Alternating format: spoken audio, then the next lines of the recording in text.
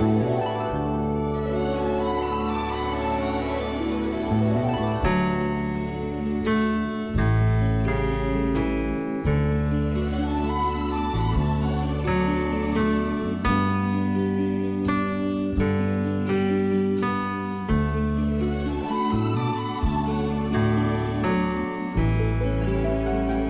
this is Tom McSweeney and you're very welcome to Maritime Ireland.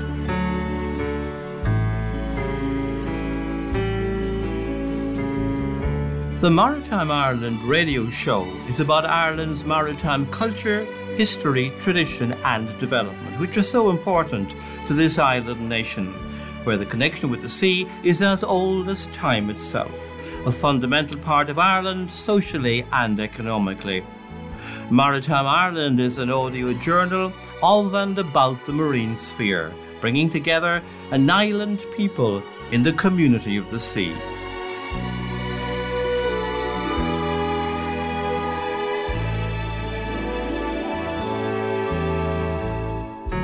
The future, we're told, will be very different to the past. The pandemic is given as a major reason, but there are other reasons. In the waters around our island nation, changes are taking place. As we've been reporting, new species of marine life are being seen off the Irish coastline as some traditional species move away. In our last edition, marine biologist Kevin Flannery from Dingle spoke strongly about the failure, as he saw it, of state agencies to develop new fisheries from the different species arriving in Irish waters, their arrival possibly due to climate change. I'm still waiting for the state agencies he mentioned to give replies to my requests for comment. He mentioned species such as Mediterranean octopus arriving in southwestern waters, and has sent me video of an octopus now in the Dingle Aquarium in Kerry, and which was found in a fishing pot by Vincent O'Regan in Schull in West Cork. We'll put the video up on our programme's new website for you to see. That's Tom McSweeney, marine.ie, or the Maritime Ireland radio show will find us. I'd be interested to hear your comments.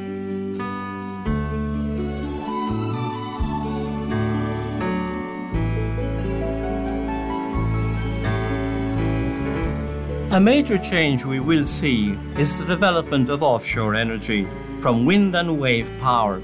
It's government policy and likely to have effects on coastal communities, marine tourism, fishing and shipping. Clashes of opinion can be expected, and that's one of the topics on this edition. I meet interesting people on this programme and podcast, and the man you'll hear now comes from a fishing family and has set up a company in which he's investing 10 million euros to stimulate communication about these developments, because he says if it doesn't happen properly, things will get fractious. My hope is that with communication it'll live side by side with wind farms, and we'll see great jobs for fishermen, potentially for some fishermen, and sons of fishermen, daughters of fishermen in the future also working on the sea, but in the energy sector. Because I think if it's done properly, it really is good for everyone. If it's done badly, it could be really fractious. That's Piers Flynn, founder of the Green Rebel Marine Company.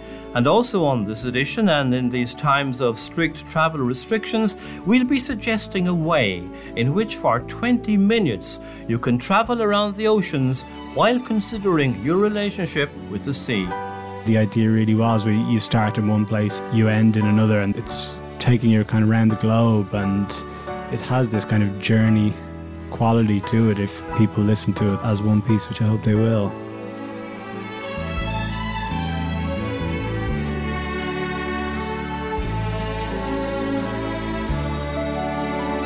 A 57-year-old Piers Flynn comes from the fishing village of Ballycotton on the East Cork coastline. From a fishing family, as a youngster, he was, of course, going fishing. But he moved on from that to become an expert in technology. A businessman, amongst whose enterprises is the financial company Creditfix, and he also owned a Scottish football club. His new company is Green Rebel Marine, based at Crosshaven Boatyard in Cork Harbour, which he bought, as well as buying a plane and a 27-metre seabed surveying vessel. And, of course, creating jobs in this big investment to provide a service to offshore wind farms, which he says is intended to communicate with the wider marine and fishing community as developments of offshore wind farms picks up pace. Ballycotton, where Piers Flynn comes from, is renowned for the most famous rescue in Irish lifeboat history, that of the Daunt Rock light vessel in 1936, when one of his family was a crew member on the village lifeboat. Having come from a fishing family, he says he fully appreciates the importance of the industry and how wind farms may impact on coastal communities. It was the tradition. On my mother's side, all fishermen. My grandfather was on the lifeboat, the famous Daunt Rock rescue. He was a fisherman, so it was kind of passed down, and I did my summers from probably the age of 14 through to 18 on boats every summer, you know. Well, that gave you some good experience. Yeah, it's rough waters. I tell you, it was hard work. I have huge admiration for fishermen to go out, and every week it starts at zero, and you have to build up a wage from nothing. We got used to that lifestyle. You either had lots of money in the house, maybe not so much money in the house if the fishing was or the weather was bad, Yes, indeed. I often wonder if the fishermen are properly understood and respected for the amount of effort. It's a tough business. I remember any time I was out in a trawler, it was hanging onto one's stomach as well and wondering how the heck they could manage to catch and fill it and prepare for market at the same time. It's incredible. It's such a hard job, Tom. When I see my brother is a skipper now on a trawler out of Ballycotton belonging to John Tatton. He's got two of them, and my brother's a skipper on one of them. And I'm lying in bed some nights and I'm hearing the wind and I'm going, oh my good God, these guys are out in that, and it's a hard way to make a living. But it's in the blood. It's people's DNA. I think people need to understand that. When you'll understand it, but fishing is in people's DNA. It's interesting that your company now has got involved in what's a very major development, obviously, because wind energy is the state practice and the state determination to provide energy. And you're anxious to liaise with the fishing industry to make sure there's proper discussion about the impacts, Piers. I am, because I think there'll be a lot of consideration given to people about line of sight, particularly with the developments of the East Coast. But I think I'm concerned that it's also important that the fishing community is well represented, and our job is to work between the developers and the fishermen, so that there's understanding about what's going on. And to be open and honest and transparent. I think we would work with people to make sure that was actually happening. So I think that's going to be our major push. That is, in fact, very important, Piers, because there's been a bit of a sense in the industry, and particularly, I suppose, amongst inshore men, that they're not listened to and that their concerns aren't understood, and that wind turbines and all of that would be placed on top of fishing areas. So it's a big area, a big important discursive area, isn't it? It is, and it has to. And I think if there isn't clear communication, one of the things that we're working on is going to be a technology where we're hoping to be able to get into the hands of the fishermen, what's going on in their specific area, rather than being drowned out in a load of developments of what's going on nationally. So we're going to we'll be launching something where there can be a more open dialogue between people and their considerations. But I think you're right. Fishermen are huge stakeholders here. And they're major stakeholders, and they need to be engaged with and communicated with and kept informed. I went up to places like Wick in Scotland, which remind me of where I come from, and they've been transformed by wind farms. And there's jobs for younger people. And people love the sea. The sea is in people's blood. So I really, my hope is that, it'll with good communication, it'll live side by side with wind farms, and we'll see great jobs for fishermen, potentially for some fishermen, and sons of fishermen, daughters of fishermen in the future, also working on the sea, but in the energy sector. Yes, I think Scotland actually in its development and the way the whole marine section has been taken in there is a good example. You've linked up with the organisation Fisheries Liaison Group. What's the background there? Fisheries Liaison has been extremely successful, and it's working with nearly all the developers bar one, I think, in the whole of Ireland. So it's beginning that process. Now, COVID hasn't helped in terms of engagement, but we fully believe that it's a key part of our offering that we want to be able to bring. It can bring the developers and the fishermen together for better transparency.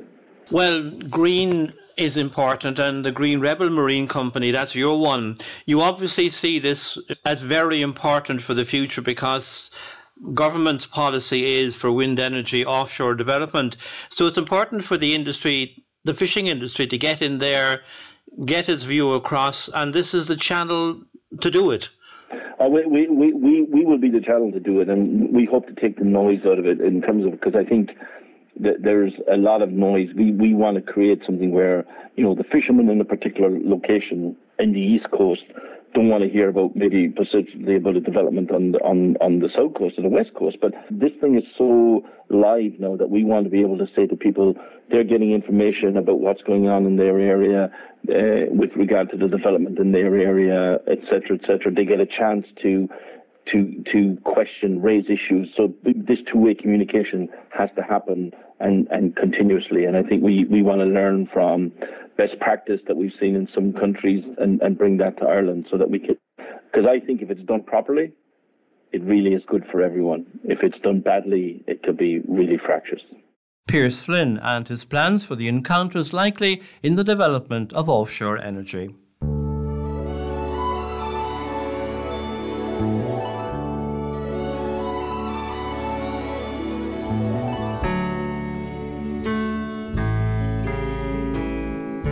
Shipwrecks are fascinating. There are thousands around the world's oceans. Particularly interesting, however, from an Irish viewpoint, is the 300-year-old wreck discovered by a diving club on the southern Norwegian coast. The Providence is an Irish vessel which ran aground and sank in November 1720 near Mandal, where it has been located by the local diving club. Their research has indicated that there were no casualties when the vessel was wrecked after a North Sea crossing. Norwegian state television NRK has shown pictures of the wreck, and some artefacts have been recovered by the Norwegian Maritime Museum. There are, of course, hundreds of shipwrecks around the Irish coast. The Marine Times newspaper has the story of the Greyhound from Whitby near Scarborough on the North Yorkshire coast, which sank on December 12, 1770, driven ashore on a voyage from England on Strida Beach in County Sligo, where shifting sands occasionally reveal the remains. It was once thought to be part of the Spanish Armada, but has now been identified by our National Monument Service as the Greyhound. 20 lives were lost in that tragedy. Now let's take that trip around the oceans I promised you earlier in the programme so that you can consider your relationship with the sea. 34-year-old Gregor McGuckin, the sailor from Dublin who tried to become the first Irish yachtsman to sail around the world alone non-stop in the Golden Globe race 2 years ago, is credited with being one of the inspirations for Dublin songwriter and musician Dan Fitzpatrick of Bad Hands to create a musical journey around 5 oceans, in one of which, the tough Southern Ocean, Gregor was dismasted during the race. But despite that damage, he set out to rescue an injured fellow competitor in storm conditions before he had to be rescued himself. And Gregor's got great international recognition and awards for his seamanship. Dan has a fascination with the sea and has composed soundtracks for film and television documentaries. His new composition has been supported by the Arts Council. Justin Marr has voyaged through it with him.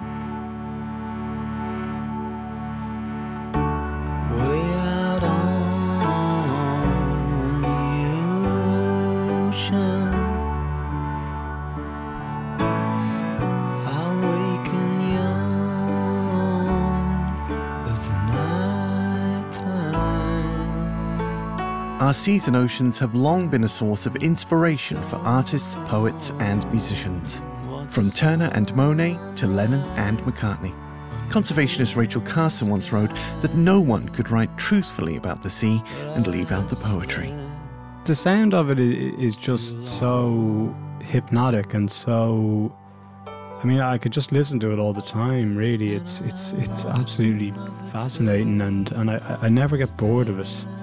The sound of it or the sight of it. It's just the movement. It has such life to it, I think, is unlike other parts of nature. I think it just has this, it has a very live quality to it. It's always moving, it's always doing something different. Award-winning Dublin songwriter and musician Dan Fitzpatrick, also known as Bad Hands, has recorded a powerful collection of songs drawing from his personal interpretation of each of the 5 oceans. It's something I genuinely miss. I used to live for a while in Germany, and anytime I spend a protracted period in a landlocked area, I genuinely yearn for the sea, not to put too fine a point on it, but it's there in the blood, and I kind of associate it with family and stuff, especially with my dad who passed away a few years ago, and we scattered his ashes to the sea and stuff. So since he passed away, it kind of took on probably some extra significance, but it's always been there for me. I've always been sort of obsessed with it, I would say, and it has a otherworldly quality to it for me. I get the similar sensation to staring up to space or something. It has this really mysterious feel that I just find it never uninteresting. Anytime you look at it, it just seems a little bit different, and there's just something very vast and kind of mystical about it, and it never wears off.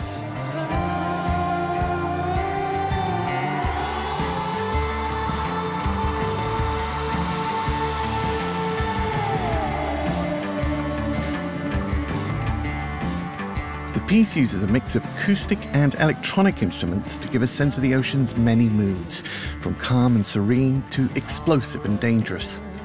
But how does someone go about translating the ocean's intricacies into musical form? For Dan, that presented the biggest challenge and led to some unorthodox approaches. I recorded a good bit of field recordings of the sea and then just used different instruments to try and capture some of those sounds. Initially, when I started, I had sea sounds going over each piece, actually quite a bit, and then gradually I pared that back and eventually just decided to cut all of that and try to just solely use instrumentation. The harmonium, I don't know if you know that instrument, but it's a little bit like the accordion maybe, but it's kind of a warmer sounding thing, and that became the staple instrument that goes right the way through, and you move these bellows in and out, and it has this real natural ebb and flow, and I thought that was the perfect thing to capture the bass sound of the movement. And then after that, I'm no expert at all on each different ocean, and I was kind of learning as I went along and some of the different characteristics. And so, for example, the Arctic and the Southern Oceans, I was trying to really think of what I could do to capture the icy feel, of the North and the South Poles. And then I have this old instrument called a zither, it's actually about 110 years old. It's like a 39-string Eastern instrument, and I basically took a screwdriver and just used it like a kind of a hammer, just hammering off the strings to get this kind of vibrating sound. And that was probably the thing I was most happy with. It sounded just sharp and icy, like it's the closest thing I can imagine to something sounding like ice. So that was something I was really happy with.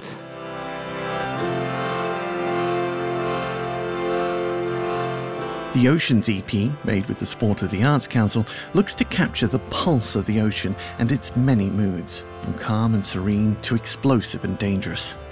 But it also wants to take you on a journey from one pole to another, across the oceans along the way. The real thing I wanted was it to be listened to as one piece, and it's hard these days. I think people do tend to listen to things in more kind of bite-sized chunks in a slightly more disposable way, but this was really something where I wanted it to be released as just one 21-minute piece, where each piece makes so much more sense as the whole as opposed to individually. And yeah, the idea really was where you start in one place, you end in another, and the fact that it's taking you kind of around the globe, and you start right in the north and you end up right in the south, and it has this kind of journey quality to it if people listen to it as one piece, which I hope they will. I think a great way to enjoy it would be to actually listen to it, and if you're able to go and sort of walk alongside the sea or something like that, I think that would be a nice way to enjoy it, and it maybe makes most sense that way, just for people to get that sense of going on a journey, and especially at a time like this when nobody can go really anywhere. I hope that people would get that feeling off it.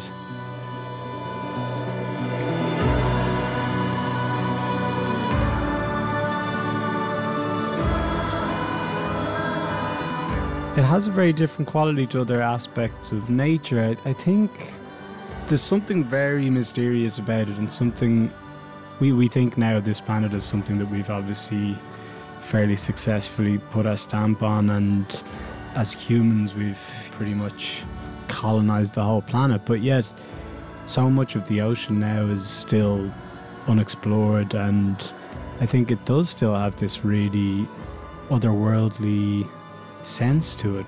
There is this feeling of, I've really no idea what's going on out there, and it makes me feel at times like a little bit insignificant, and I mean that in a good way.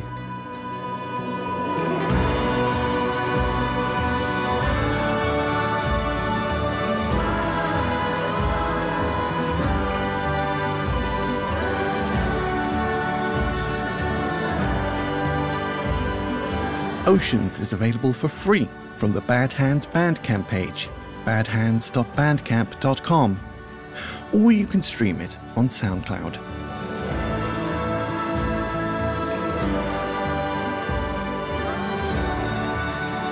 Dan Fitzpatrick of Bad Hands, and his EP, A Personal Interpretation of Five Oceans, is wonderful.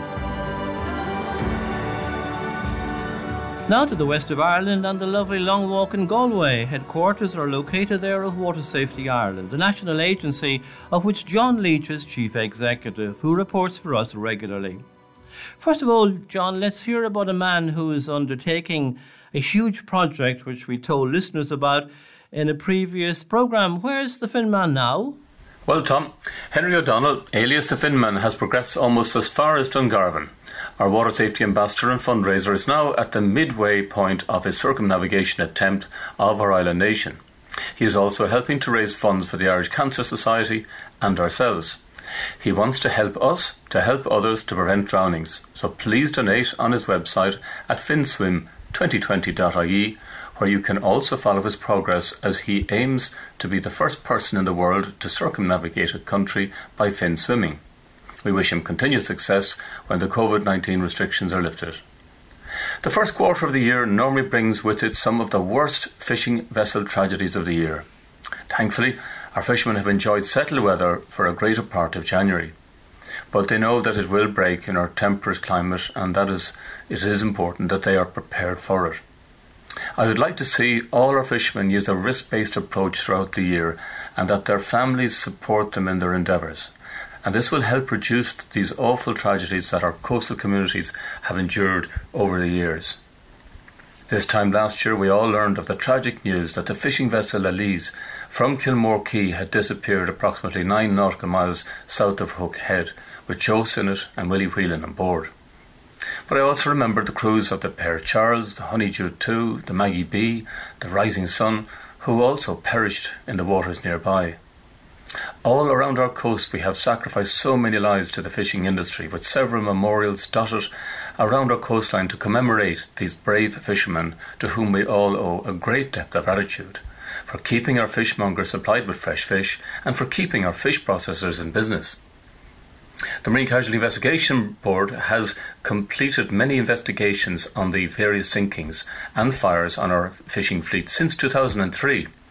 And in summary, their recommendations are as follows: the need for an enhanced maritime safety culture, unsuitable or inadequately maintained safety equipment on board or lack thereof, lack of crew training, failure to plan journeys, including failure to take sea and weather conditions into account, non-wearing a personal flotation device, that's your life jacket or your buoyancy aid, a vessel being unseaworthy, unstable and or overloaded, inadequate enforcement of regulations, impairment due to fatigue or the influence of alcohol and or drugs, inadequate crewing levels and solo operation, unsuitable clothing being worn on board.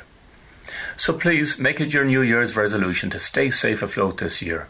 Be careful out there. Take cognizance of the safety points I have endorsed and ensure that your vessel complies with all the requirements of the Marine Surveyor's Office. Keep safety to the forefront of your mind. Always wear a life jacket. Keep an eye on the weather with the Irish Lights Met Ocean Buoys that update the weather for you every 15 minutes. Always check the weather forecast and the conditions at those buoys before you go to sea. They're based at the Fastnet Lighthouse, the Kishbank Lighthouse, the buoys at Ballybunion, Cunningbeg, Dublin Bay, Finnis, Foyle, Splaw, South Hunter and the South Rock. Follow them on Twitter for the most accessible results, but they are also on their website at irishlights.ie. So, until next month, enjoy your aquatic pursuits or sports and always wear a life jacket on or near the water and use your influence to further reduce the number of drownings on our island nation to improve our nation's safety culture. The important message of safety on the water always coming from John Leach, Chief Executive of Water Safety Ireland. Finally, who would have thought in years past that whales would be seen in Irish waters as regular visitors, even residents perhaps, with a regular seasonal schedule? The Irish Whale and Dolphin Group tells me it now has a photographic identity catalogue of all Irish humpback whales, 109 of them, with more being added every year. And huge numbers of dolphins were seen in their hundreds in January all around the coastline. One group of 150 was noted at Arthurstown in County Waterford, and there were 100 at one stage in Rosscarbery Bay in West Cork. And so we end this edition of the Maritime Ireland radio show, broadcast on community stations around Ireland. Dublin on Near FM, Dublin City FM, Liffey Sound and Dublin South. Cork on CRY 104 FM Youghal, from where the programme originates on the east coast of County Cork. And also in Cork on UCC Radio, Bear Island Radio and West Cork FM. In Galway on Connemara Community Radio and Kinvara FM. On Dundalk FM, Athlone Community Radio, Kilkenny City Radio, Mayo on Community Radio Castlebar and Eris FM Belmullet. On Southwest Clare Radio, Radio Cork of Boschkeen, West Limerick 102 FM and Tip Midwest Radio in Tipperary. Podcasts on Apple Podcasts, Mixcloud, Spotify and theMarineTimes.ie. The programme website address is tommcsweeneymarine.ie or look up Maritime Ireland Radio Show. Our email address is maritimeIrelandRadioshow@gmail.com. That's maritimeIrelandRadioshow@gmail.com. And our phone and text number is 0872 555 197. That's 0872 555 197. We'd love to hear from you. Sound supervision on the programme by Justin Marr. Until our next programme, the usual wish of fair sailing.